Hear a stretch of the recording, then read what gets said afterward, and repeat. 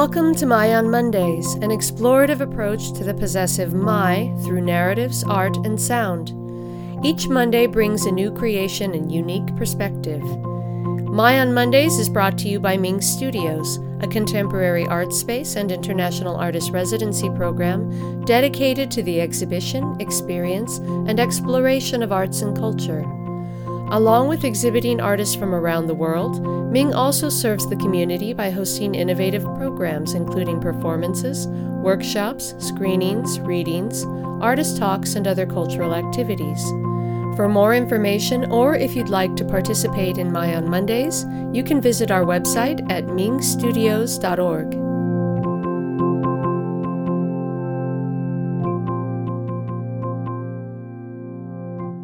Hello and welcome to My on Mondays. Thank you for joining us this fine February day.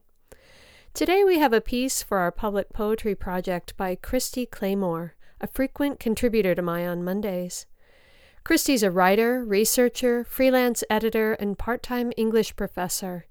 She's an emerging poet whose work has been included in the previous 5 anthologies published by The Cabin, as well as in the Panorama Project, a pandemic arts segment underwritten by the Idaho Press Tribune and Surel's Place.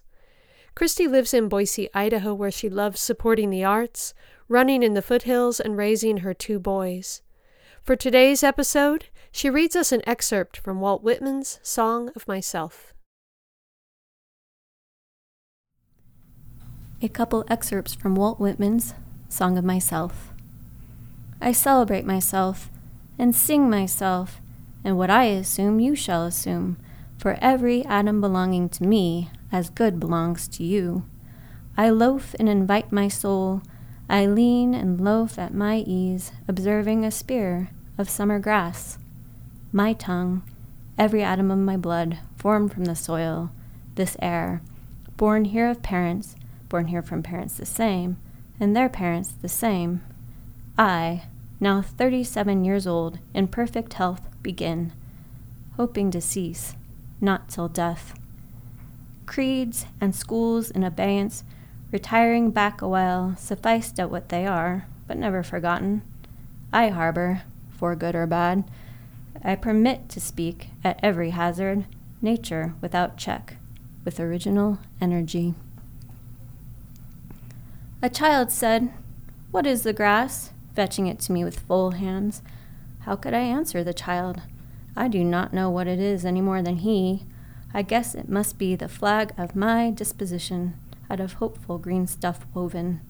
Or I guess it is the handkerchief of the Lord, a scented gift and remembrancer, designedly dropped, bearing the owner's name some way in the corners, that we may see and remark and say, whose? Or I guess the grass itself a child, the produced babe of the vegetation, or I guess it is a uniform hieroglyphic, and means sprouting, alike in broad zones and narrow zones, growing among black folks as among white. Canuck, Tuckahoe, Congressman, Cuff, I give them the same, I receive them the same. And now it seems to me, the beautiful uncut hair of graves. Tenderly, I use you curling grass. It may be you transpire from the breasts of young men. It may be, if I had known them, I would have loved them.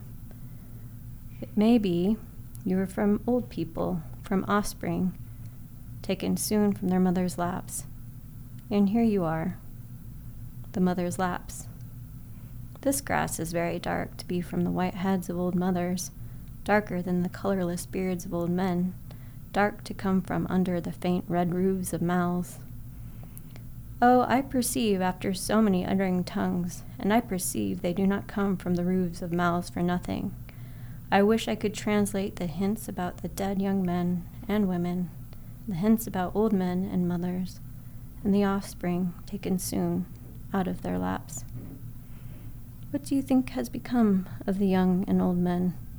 What do you think has become of the women and children? They are alive and well somewhere. The smallest sprout shows there is really no death, and if ever there was, it led forward life, does not wait at the end to arrest it. and ceased the moment life appeared.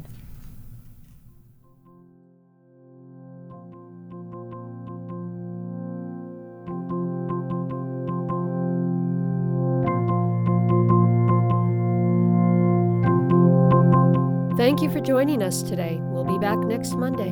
Tune in.